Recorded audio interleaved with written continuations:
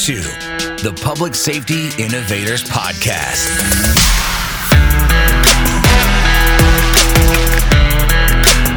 Connecting you with experts and trendsetters who are leading innovation in law enforcement, private security, and personal protection.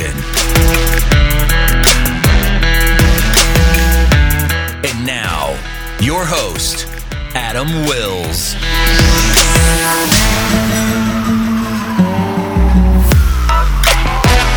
Hey everybody, welcome to episode 8 of the Public Safety Innovators Podcast.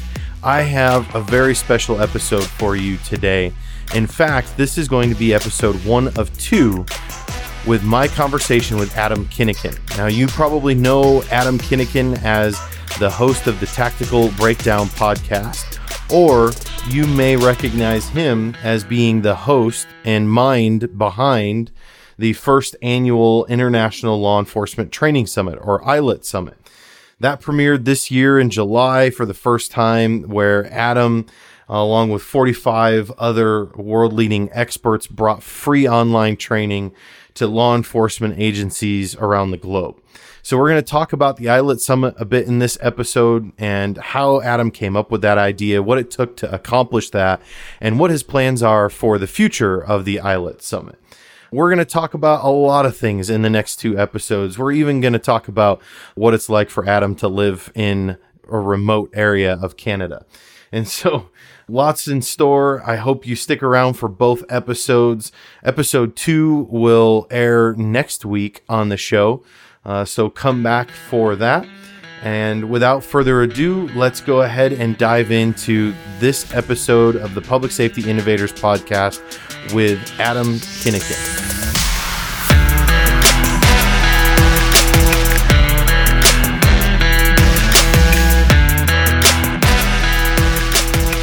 Adam Kinakin, how's it going, man? Brother, what's happening? Thanks for having me, man. This is going to be fun. Well, who's having who? I don't really know. I mean, this is kind of a unique situation here, right? Yeah. I mean, these are always fun podcasts where we get to kind of share a conversation with 2 different audiences. I mean, essentially, it's the same audience, and hopefully we'll be able to get some of your listeners over to our podcast, and our listeners will jump over and check out your podcast, which is relatively new, right? Like, how many episodes are you in? 7 episodes. So this will be episode 8. I love it. The more podcasts in this space, the better. The more training information that gets out, the better, right? I mean, that's the core concept of everything that we do over here. And it's just, let's get as much information out there as possible. So I'm really happy that I could jump on and do your podcast with you, man. It's going to be a lot of fun. Yeah, likewise. I mean, I thought it was a great idea. We were talking online, and we were like, hey, I should have you on the podcast. And you're like, well, I should have you on my podcast. And then we're like, well, wait a second. We're probably going to talk about the same stuff. Why should we do that twice? Let's just record this once, and we'll share it with both audiences. And I sure hope that I can get some listeners over to our show. I'm happy to send some your way, but admittedly, you've got a much bigger audience than I do. I kind of feel like I'm in the room with a legend here in the law enforcement podcasting world. So a little bit out of my depth. Yeah, there's 6 of us in the room. It's not the largest niche market is the law enforcement podcast, but it's a really fun space to be in. And obviously, everybody that listens to these podcasts, whether it's listening here on my podcast or on yours, they're here to get information, right? And a lot of the time, I know for my audience, they're here because they want to learn something that maybe they didn't know before, or hear something in a different way. And for me, I mean, that's one of the biggest things we talk about in training is getting outside your bubble and getting information and getting resources from people that maybe you haven't heard from before. And hopefully that'll allow you to innovate your thinking and innovate your training. So maybe generating ideas. Yeah, man. It's all about new ideas. Yeah. I think what you and some of the others are doing in this podcast space is phenomenal. And I sure didn't want to compete with what you were doing. I've listened to your podcast for some time, and like, I'm not looking to start a podcast doing the same thing. I wanted to do something different. And that was why I decided to call it Public Safety Innovators and try to really just bring people on the show to talk about unorthodox, out of the box ideas related to law enforcement and private security to just be different. Think outside the box. Let's not do things the way we've always done them. Let's look for new ways to do things and to do them better, not just for the sake of doing things in a different way, but to do them better. Yeah, absolutely. The beautiful thing about this industry, and when I say industry, I'm actually going to bring in everything that you just mentioned. We're going to talk about law enforcement. We're talking about emergency response professionals. So it doesn't matter if you're fire, if you're EMS, if you're in emergency management, if you're a SAR tech, right? If you're in security, if you're in corrections, I mean, in the criminal justice field, there's so many parts to this industry as a whole. And there's so many things that are applicable that you may not even understand, that there's something that maybe fire does that police could use, but they just haven't been exposed to that training or that knowledge yet. Yeah. So excellent point. We love rolling that stuff in to everything that we do. For example, we're going to be running the ILET conference later this year in December.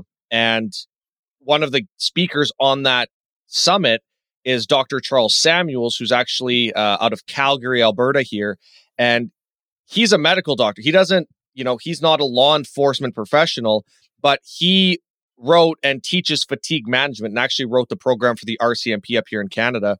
So he's going to be presenting this fatigue management to all of the firearms instructors that are involved with ILET.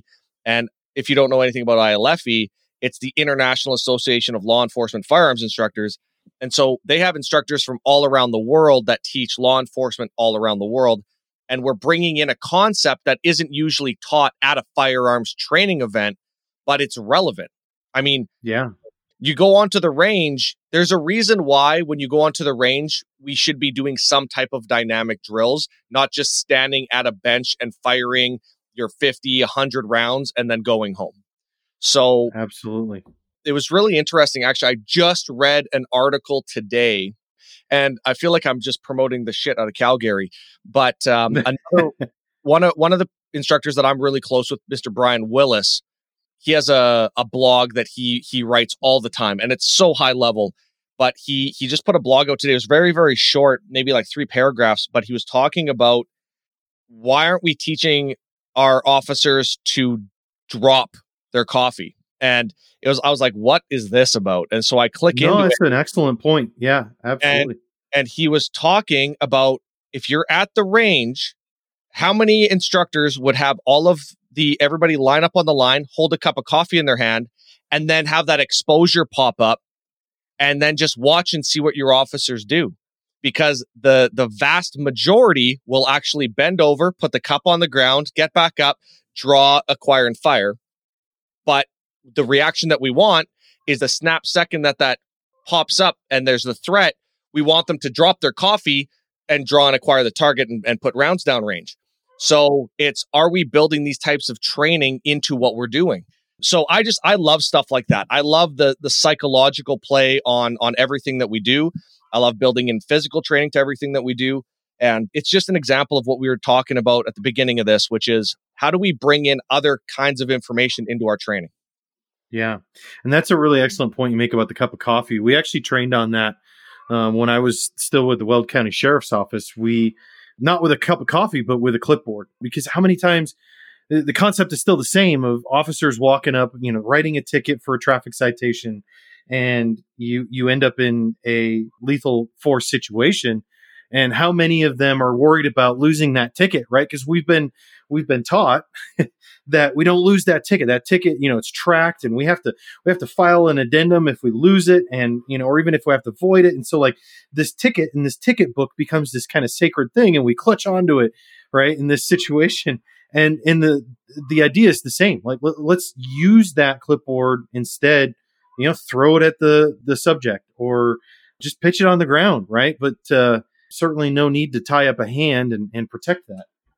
Yeah, and you can even track that over to you're less lethal, right? What if you're in the middle of an encounter and you have baton, you have OC, you have a CEW, whatever it is, your officers trained to, as soon as that lethal threat comes out, it's kind of counterintuitive for them to drop that taser, right? Especially if it's in your dominant hand. Like, that's not something that we're used to doing, where the threat presents itself I'm going to generally use whatever I have available to me in my hand. But what the reaction that we really want is for them to discard what's not going to be useful in the situation and acquire what is useful. And so, I mean, just in this short little conversation alone, we could probably talk through 500 different scenarios that would all be very, very different, but focus on the same concept. There's so many really neat things that we do in training that hopefully, I mean, that's the whole purpose of what we're doing here, right? Is trying to expand people's minds. If you're an instructor, it's, hey, just realize there's people doing things out here that you may have never seen before, and you should maybe just give it a try or take a look at it, read the documentation on it, read the research, and find out why instructors are teaching certain things, that it's really innovating the type of training that we're doing. Yeah, I'm scrolling through my LinkedIn feed right now because this reminded me of an article that Scott Savage from Savage Training Group shared the other day. And I was trying to find it here and I just found it. And it was actually a post from Tony Blauer with Blauer Tactical Systems, and was talking about how we practice to miss. When we do our training, when we do our defensive tactics training, we will practice to miss, right? We throw these punches with the intention of not hurting the partner that we're training with.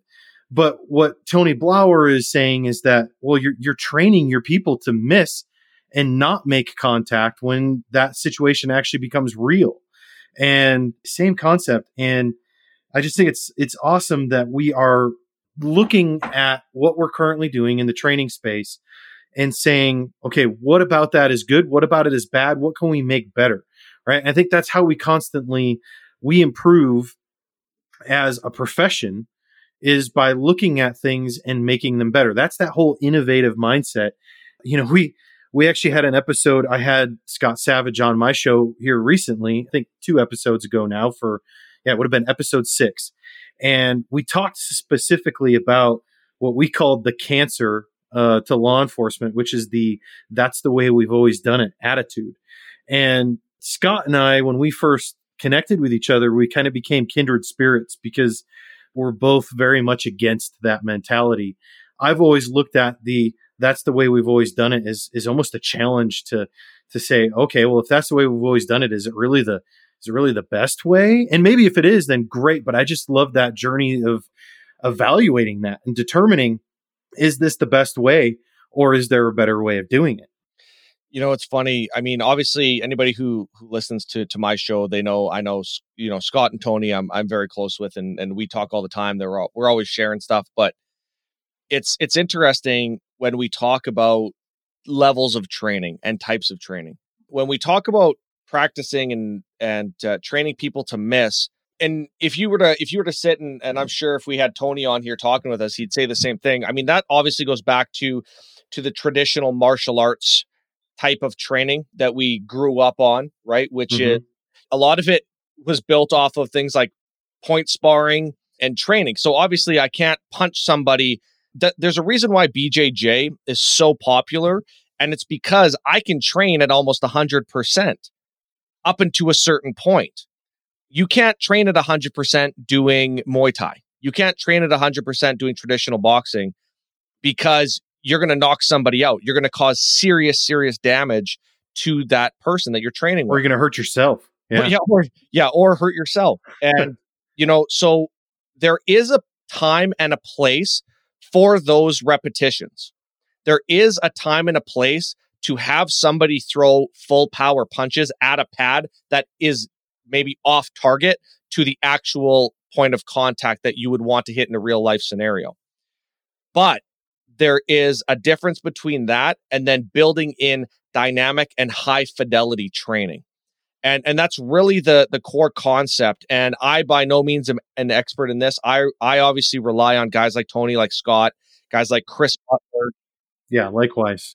And I reach out to them. And when we talk high fidelity training, there's a reason why things like high gear exist, right? Which gets you closer to real, but still not there. But it allows you to throw a stronger strike at a direct target, right? It allows feedback for the wearer of that equipment, whether you're playing the bad guy or you're playing the officer. You get that instant feedback like, man, I just got hit. I have to figure this out. There's a reason why we use things like shock knives and UTM marking simunitions. Yeah, exactly. Yeah. And so there's a reason why we use those. But again, it comes down to how do you build out your training? There's no benefit in taking an agency that has 2 days worth of training, like use of force training throughout the whole year, and all they get is 2 days, and throwing them into a completely dynamic scenario with marking cartridges and all this stuff. Like there's really no benefit there because you've missed all the steps along the way, right? Just like there's no benefit in taking them in there and just walking through the academics of use of force and not having them do any hands-on skills. There's going to be a happy medium in everything that we do, and it falls on that individual instructor or group of instructors to figure out what is going to work best within their agency, within their policies, procedures, and within the confines of their budget and the time allotment that they have. And, it really comes down to, and I hate to say this, but it's really the reality when we talk about instructors, not only just in North America, but around the world, the vast majority of instructors pay out of pocket for a lot of their training. And it's because they're in that consistent state of wanting to learn. They want to improve. They want to create a better product for the officers and students that they're training. That's why these things like podcasts are so fantastic. That's why we started doing all of these summits and events that we're running, because we want people to have access to that. And it shouldn't cost you an arm and a leg if you have to pay out of pocket because your agency just lost all of its funding because of all the shit that's happening right now or whatever. Isn't that the stupidest thing ever? So we only have a few minutes here on the podcast to talk about it. In reality, we could have this conversation for weeks on end. And I think everybody listening to this knows that. But it's interesting to be able to bring it up again and just kind of stress the point that it really falls on that individual instructor to create that training environment for their officers. And there isn't going to be a one-size-fits-all option. You're not going to be able to buy a system and get training on a system as an instructor or as an instructor trainer and take that and roll it out to your agency, and that will solve all your problems. Unfortunately, that just doesn't exist. You have to work within the confines of what you have available to you. And sometimes that can be very, very, very difficult.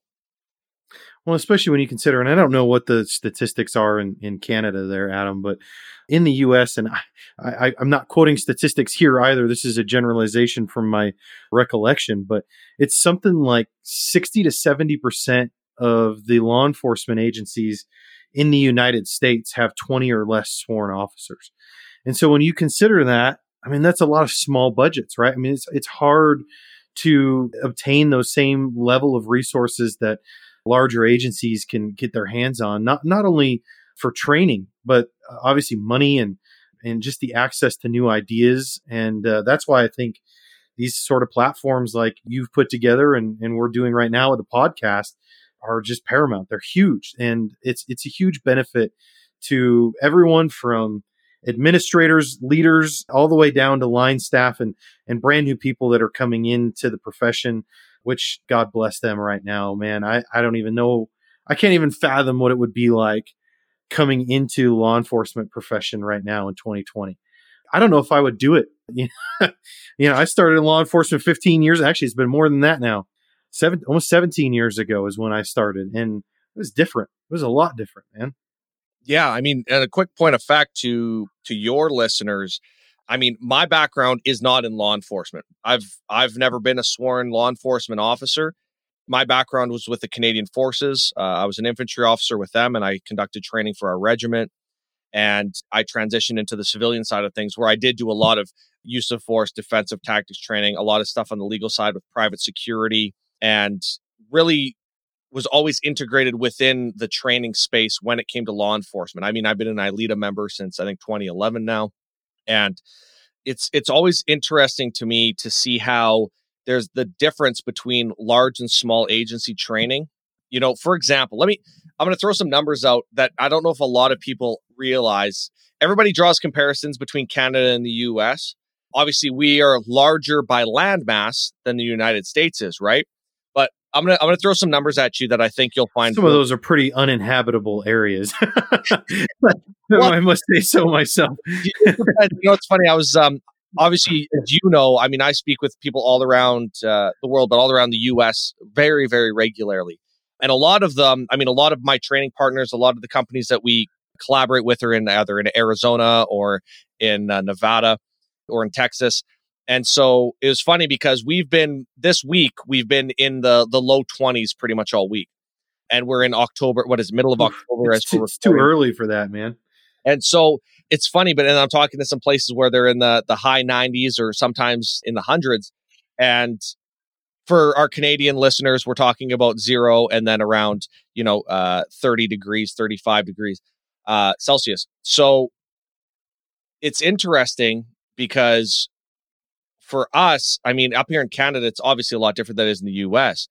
But when we talk about agencies, you brought up small agencies, right? Agencies under 20, 25 officers.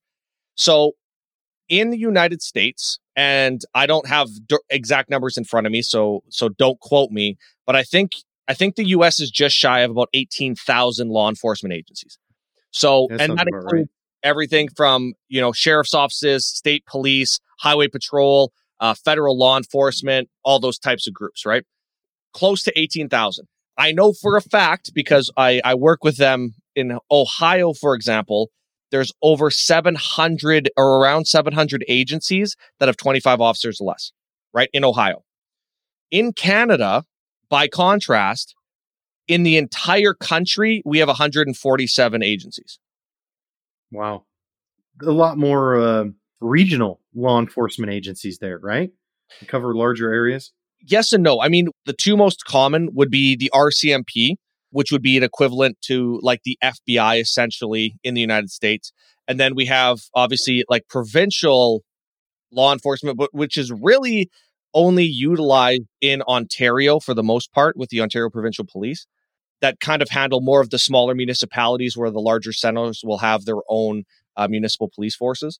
And then the RCMP are scattered around the country, working out of their individual detachments, and they're brought in by the municipality, and so they'll bring the RCMP and pay all of the costs associated with that, and then they have policing in their area. But usually they do large. So there's some similarities there. Larger areas, yeah.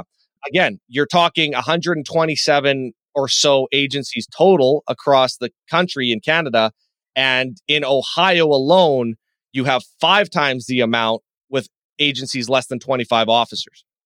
So the pure numbers, especially in the United States, show that the vast majority of agencies are those smaller agencies. Not every agency has the budget or the resources of the NYPD, of the LAPD, right? Of Memphis, of Austin, whatever it is. They don't have those budgets. A lot of times, especially when we talk TAC teams, right? Sometimes it's state level teams. Sometimes it's guys that are doing it part-time on call. And I mean, that's the way we work up here for a lot of it. We don't have a lot of dedicated teams outside of our major centers. So when we talk about training, there's a massive difference in what you can do from a training perspective if you have a dedicated group of instructors for, say, a massive department, right? Like one of these major centers where you have thousands and thousands of officers versus an agency where you have 20 officers and your instructor also has 17 different hats. And now you have to coordinate training time with overtime and making sure that all the shifts are covered and all of these different things. It becomes very, very, very difficult. And I know I'm preaching to the choir, and I know everybody listening to this is like, yeah, we know. But it provides important context when we talk about one of those agencies. It provides important context when we're talking about how we develop training, because again, one size doesn't fit all. I know you've had the chance to speak with and train with some guys that are very, very high level. Obviously, I've had the opportunity to work with our Canadian forces, and I've had a chance to speak with a lot of guys from the United States that have admittedly a lot more combat experience than even our Canadian forces, especially when we talk about like DevGru and some of the soft teams. But we found it was interesting because I spoke with one of them about when they went down and they got asked to come in and do some training with a local SWAT team. They went in and they wanted them to like show us all the high speed stuff that you guys do. And he's like, I could, but there's no benefit to you because the stuff that we do, like you have to understand that even talking about the way you port your weapon, right? There's a reason why you see operators carry their weapon in a certain fashion, depending on what they're doing, versus the way we train law enforcement officers to carry their weapon. And the difference is time in training and those reps. Those guys get tens of thousands of reps. They train day in and day out. When they're not deployed, they're training, right? They're training 9 months to 12 months for a 6-month deployment. Versus in law enforcement, where we get 16 hours of training for a full year's worth of deployment. It's not even, you're not even talking the same sport. You're talking apples and windows. Like it's not even the same thing. So why are we trying to take all of this high speed training that we watch all of these very, very skilled and proficient operators do, and then trying to apply that to a local police officer? It doesn't make sense. Yeah, and in a lot of ways, it's really not applicable too. I mean, it has its purposes in certain situations, but you're also talking about combat tactics versus law enforcement tactics. And don't get me wrong, I mean, some of the areas in our country right now, and I'm sure the same goes for you guys, some of them seem like combat zones, and there's certainly a higher level of awareness and preparation that needs to occur, but we don't have a combat purpose in law enforcement, right? That's not our first function. Now, don't get me wrong. I'm not the guy that's going to sit here and say that cops shouldn't have up-armored vehicles and things of that nature like some do. I am all for that and the use of excess military property to achieve that. But, you know, we can't allow ourselves either. When we look at, there's this growing chasm between what the community thinks we should be doing and what we think we should be doing. And I don't know that either side is right or wrong. The truth always lies somewhere in the middle, right? But there's at least this growing chasm of understanding of each other. And we can't allow ourselves to progress down a path where we as law enforcement are training for combat all the time. We have to have a lot more tools in our tool belt than a typical soldier might have to have. 1,000%. I mean, there's no question. Taking the current political climate and setting it aside, which I know is difficult right now, especially in the U.S. Oh, it's everywhere, and I'm sick of it. Yeah, you know, I don't talk politics on my show very often, if at all. The reason being is because there's really no benefit to it. There's no benefit to, if you're listening to this right now, there's no benefit to hear my opinion, especially if you're an American and I'm a Canadian. Nobody cares what my opinion is on what's happening. Yeah.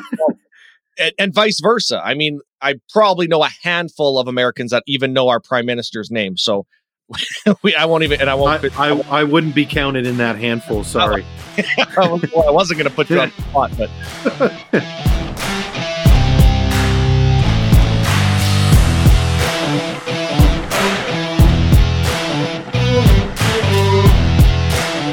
Hey everybody, just me popping in here for a quick break. I want to thank you, first of all, for listening to the show.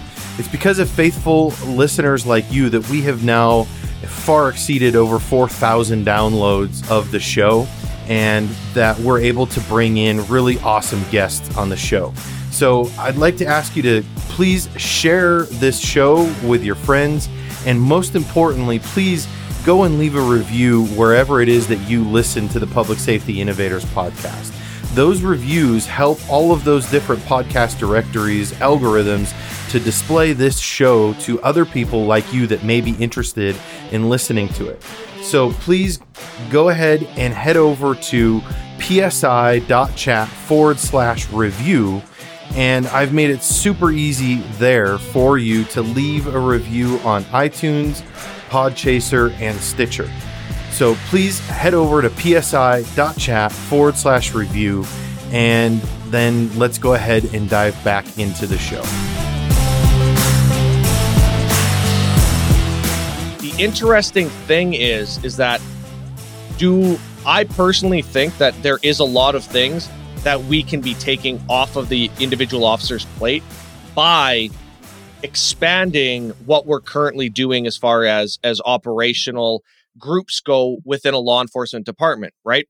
We have these response teams that have been built out in some agencies around the country in the US, and in Canada, where you have a patrol officer who's teamed up with a counselor or a counselor and maybe a paramedic, and they respond to those certain types of calls that are applicable.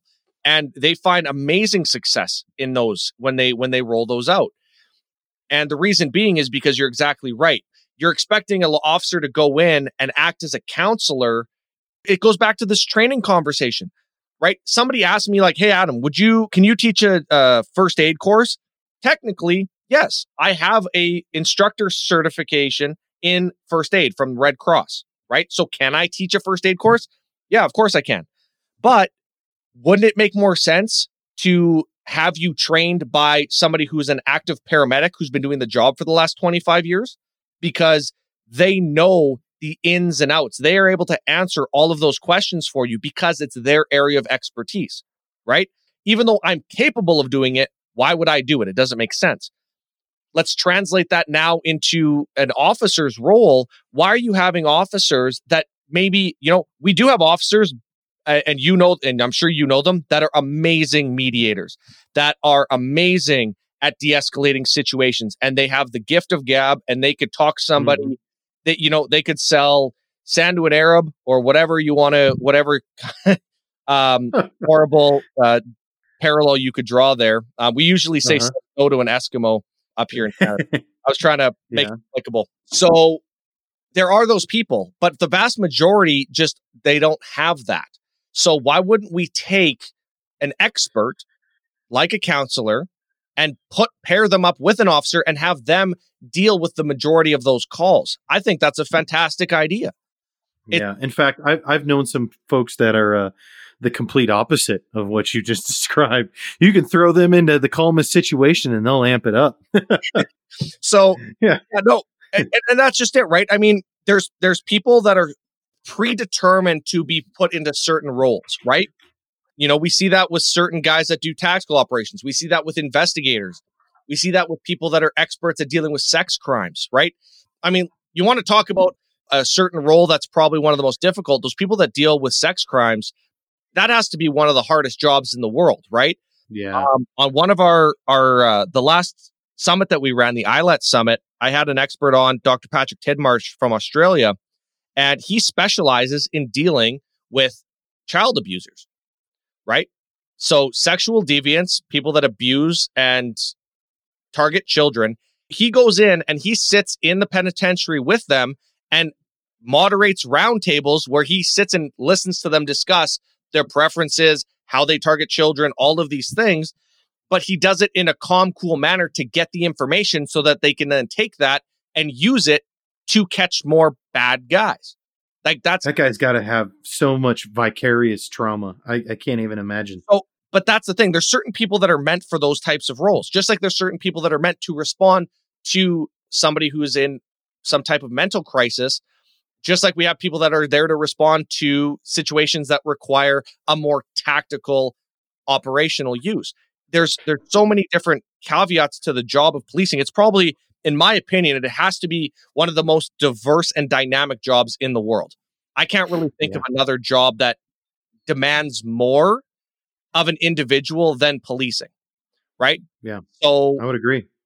Why are we still having this discussion with the way we run our agencies, right? I mean, I understand that there's the old guard and the new guard and everything that has to do with politics, if you're left wing, right wing, whatever it is. If we want to start talking about changing the way we do policing, let's start with addressing what are some changes that we can make that actually just start making sense, right? Use what you have available to you within your own community. This whole defund the police thing, obviously I know your opinion on it, and I know everybody who's listening to this opinion on it. The other side that I really like people to try to think about is think about the other side of the argument, right? Think about all of those people that are disenfranchised, all of those people that have had horrible experiences, maybe because they were in the middle of a mental crisis and an officer was sent to them that day, and that officer just got off a call where they were in a fight, and now they're all jazzed up and ramped up, and they still have adrenaline pumping because they weren't debriefed properly from the last call, and they roll right into the next call and everything goes bad. That happens. That's fairly common. So it's not the officer's fault, but at the same time, it's not the citizen's fault either. So you have to look at it from the citizen's perspective and saying, well, I had a horrible experience and this is what happened. And do you think they go and be like, oh, he probably was having a bad day, so I'm going to let it go? No, of course not. Just like we don't let it go when a suspect does something stupid and we have to deal with them, right? It goes both ways. The problem is that people get so stuck on saying, this is our side, right? We're behind the blue line. This is our group. You're either with us, you're against us, whatever it is. Cool. I get that. I'm there, man. I'm right there with you. But the other side, they're allowed that same freedom to have those same opinions and thoughts that you do. It's your job to understand that. It's your job to understand that they have different thoughts and feelings than you do because of their experiences. And that's really what I think we have to start focusing on in that community policing aspect, is having those open discussions. It's like when I get in a fight with my wife, right? We start off, we're super heated, and then I'm like, screw it, I'm just leaving. And I walk away and I don't talk to her for a while. And then she's pissed at me and then she ignores me for a while. And then eventually we get to a point where we're like, why are you even mad?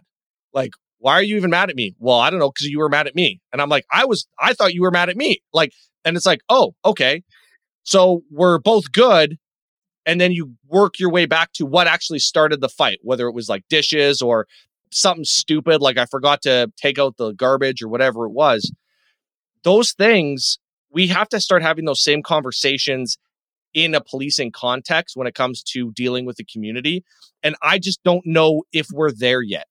I don't know what that step is to get to that point, because right now it's so polarized that it's kind of a fruitless endeavor to even try to have those conversations when everyone's so at odds with each other right now. Yeah. I think it really all boils down to, I mean, all those ideas you presented, they're great. I love them. And I wish we could apply that sort of innovative thinking across the board. But I think it all comes down to a resource issue, all of it, whether it's the concept of taking a counselor with you to go to mental health related calls, or being able to hot wash after a call that's amped up, right? So that you can move past that, calm down, get ready for the next call with a clear head. That all comes down to a resource issue, right? Because in order to do both of those things, you need more cops and you need more funding for more training. That's why it just seems so silly to me that we're even talking right now. And it seems people think it's really a legitimate conversation line to have about defunding police. That creates the opposite effect at which they claim they want to have. Yeah, I mean, it's the whole defund the police thing. I usually don't talk. There's really no benefit into just giving more air or life to that conversation. Yeah. We all understand what's going to happen if certain groups, certain states, certain cities decide to do that. We're seeing it right now. We're seeing what's happening. Up here in Canada, we're lucky. We don't have as much of a harsh reaction. Obviously, we still have the same types of requests, the same protests, not to the same degree. We're not at the riot stage. But it's because you guys have poutine. Like, how can you get angry when you've got poutine? Yeah, I guess. It's funny. I'm not a big fan of poutine. I don't know what it is. Maybe it's just knowing the amount of calories that's going into my body at once. Yeah. We can't be friends anymore. I'm getting weeks worth of meals in the next 15 minutes. That's fantastic. And it's interesting. It is very interesting the way everything's shaping with this. And I'm gonna go back to what I mentioned before, which is innovating training, right? If you're proactive, you're listening to this and you're an instructor or you have any influence on training within your agencies, guess what? It's going to be time to innovate. It's going to be time to change the way we do things, because now more than ever, you may not have the opportunity.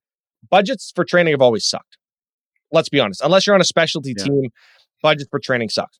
So it's, instead of having the same old, oh God, why don't we have the budget again? Oh, well, we can't do that because we don't have the budget. We don't have the time. Well, if you're an instructor or you're in any way associated with training, guess what? It's time to find a solution. there's no more luxury there. There's no more sit and wait for something to happen. It's time to get out there and actually start making some proactive changes.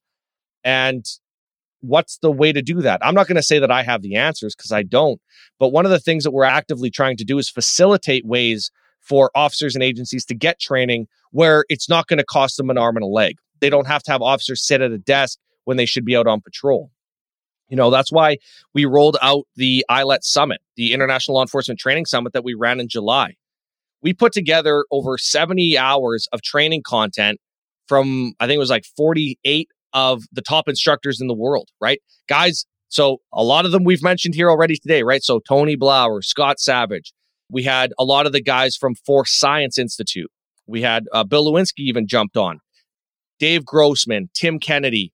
The list goes on and on and on of some of the top instructors in the world and what they do. And we did that for free. All of these instructors donated their time, and we put all of this content out there for officers around the world to attend for free. And why did we do that? Did we do it to piss off the establishment of law enforcement training in the country? I mean, it accomplished that, whether that was my intention or not. Did you really? Oh, you got some hate mail about that, huh? Yeah. Well, you have to remember when people have been charging for something for a very long time, and then somebody comes out and gives everybody the same shit for free, people kind of get hot and bothered, which I understand. I mean, the difference being is that it's a different context, right? We were not offering certification courses for training.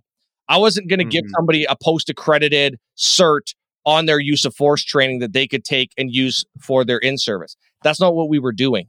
It was more of educational, right? So it was just like this. You and I having a conversation, sharing information, and it was the attendees' job to take from it what they could. So we didn't offer certifications. Now if you actually go to it, you can get a certificate of attendance saying that you actually attended the event itself. But there's not an individual module that you get a certification or accreditation for. But what we did was we took all this training from around the world and we gave it to these officers for free. And again, going back to the very first thing we said, which was getting outside your bubble, like we had instructors from Australia, from Canada, from the UK, from the US, right? People that are expats from other countries, whether it be Israel or Italy or wherever they were from, teaching and training and sharing their knowledge on their subject matter. And the reason being is because maybe there was something there that was useful. Let me give an example. So going back to Scott, because I love promoting Scott and the Savage Training Group. Scott's awesome. So his team at Savage Training Group did a session on interview and interrogation. And so it was like a 3-hour discussion, a training session, and they introduced a few new ideas or reworked ideas onto how to have these discussions, certain things that you should be looking for during your conversation, ways to get the information you need to from the suspect or from the witness. And it was interesting because the vast majority of feedback on it was, that was amazing. I'm going to take that and implement that like tomorrow. Like that was great. And then we had some people that were like, I've been an investigator for 30 years and this was just a waste of my time. And I was laughing because I emailed the gentleman back and I said, listen, man, if you've been an investigator for 30 years, this session wasn't for you. Like it was for the 98% of officers. I don't know if I agree with that, but go ahead, finish your thought, and then I'll object. Yeah, well, yeah, like it was for the 98% that have never had investigative training before, right? For the officer that gets thrown into an investigative position without any official training or actual training, and they're just asked to go and conduct interviews. It's to give them an extra tool in their toolbox to be able to use so they're not just shooting in the dark, right? I'll let you counter. I'll rebut that sort of. So I agree with you. I think that is the ideal student for their interview and interrogation course. I've read through the material that they have for that course, and hands down, the ideal student is that line level, entry level officer who's not a detective, who doesn't have years of experience as a professional interviewer or interrogator, right? Because there's a blank slate there. That blank slate, they're a lot more able to accept new concepts, new ideas. But that in and of itself is also the reason why I would object and say that guy that was in that room probably in a lot of ways needed that training more than anybody else. Because one of the things I love about Scott's interview and interrogation course is that he rebuts a lot of the things that have been taught traditionally in interview and interrogation that don't work, that actually create false confessions and cause lost cases. And I'm not naming any names about who's been training on that for years and years and years and years, but it's become very ingrained into the law enforcement community that there are these certain skills, these certain things that you do in order to elicit a confession, and that we can somehow in the interview room be a human lie detector, and we can tell, oh, the person, he's looking up and to the left, or he just scratched his nose, and I saw them do that the last time I asked him a question, right? So, I mean, just these foolish things that really don't work, that actually get us in more trouble.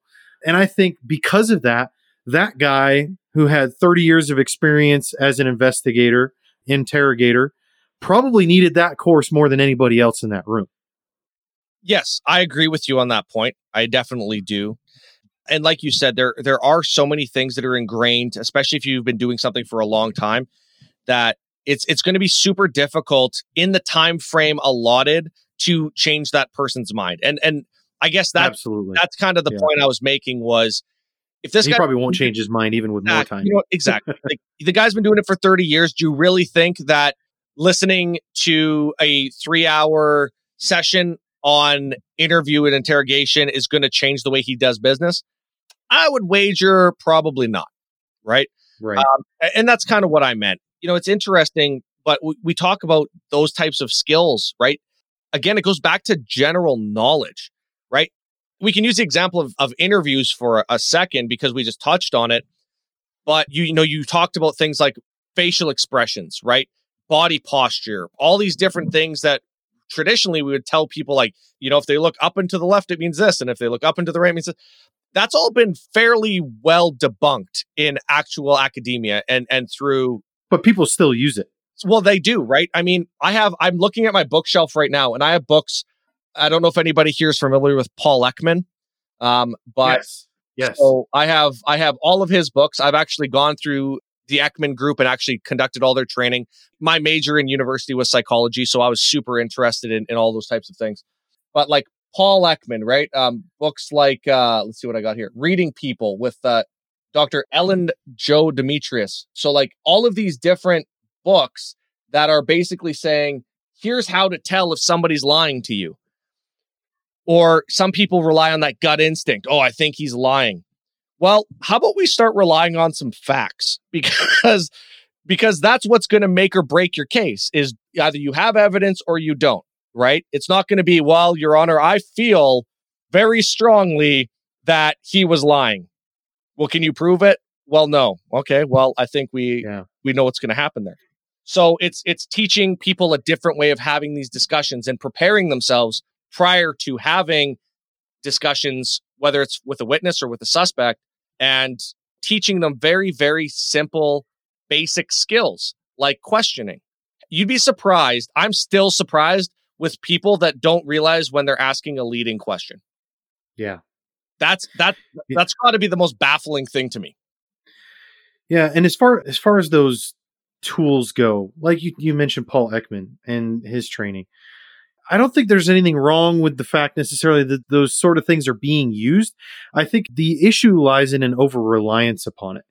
And I think that's what, Scott is trying to mete out in his training, is that it has been largely debunked, and we can't have an over-reliance on those things. So like Paul Ekman, I think he's got a course on micro expressions or something like that, or micro, I don't remember what he calls it. I think it's micro expressions. Yeah. But really, it's just the concept of understanding how people display emotion on their face, right? Which is just a human thing, right? We have to understand that. It gives us context of what we're seeing and what we're getting out of the subject when we're doing an interview.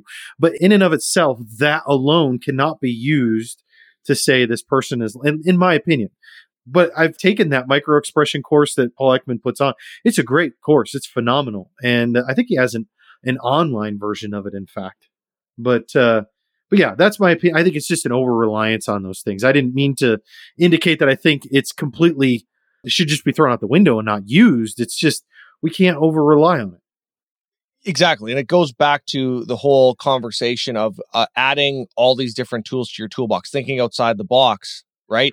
Getting different pieces of information. No one's saying that you should take a course and wholeheartedly adapt a whole new way of doing things because you've taken a new course. The idea is to take what's relevant to you, and it may only be one thing. Take that one little golden nugget and then apply it in context to what you're doing. And that's the beauty of what we're doing, right? That's the beauty of this. That's the beauty of somebody listening to this.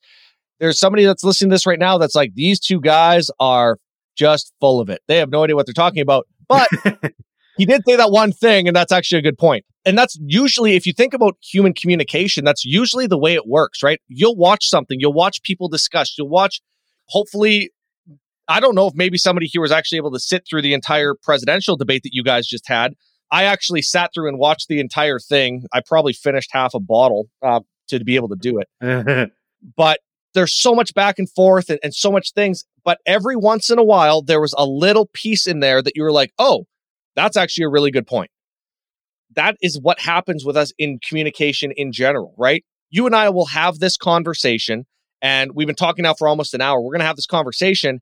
And when we're done, 20 minutes from now, we're probably not going to remember 98% of the words that we just said, but there's going to be one thing that you're like, oh yeah, I remember that Adam said this, right? And that's the one thing that I'm going to take away from this conversation. And the same thing will happen with you. It's just the way our brains absorb information. But that goes into learning how do we learn, right?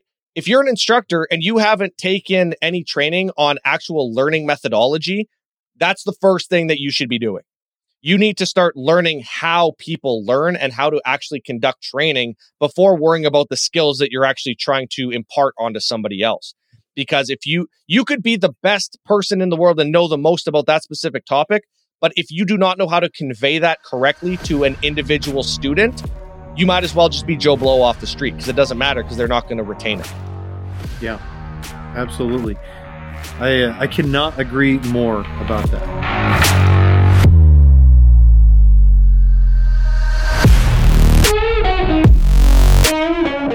Hey everybody, thanks for checking out this episode of Public Safety Innovators Podcast. I hope you enjoyed the show. Please head over to my website at publicsafetyinnovatorspodcast.com or simply psi.chat, where you can check out episode notes and other episodes from the show. While you're there, you can subscribe to the show on Apple Podcasts, Google Podcasts, Spotify, or really anywhere else that you prefer to listen to podcasts.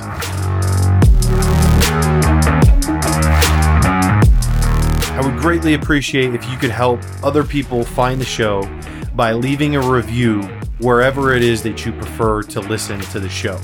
I'd love to hear from you if you have feedback about the show, a suggestion on a guest, or maybe you're a public safety innovator yourself and would like to be a guest on the show. Please head over to my contact page on the website and you can submit that information there, or just email me at adam@psi.chat. All right, I'll catch you on the next episode.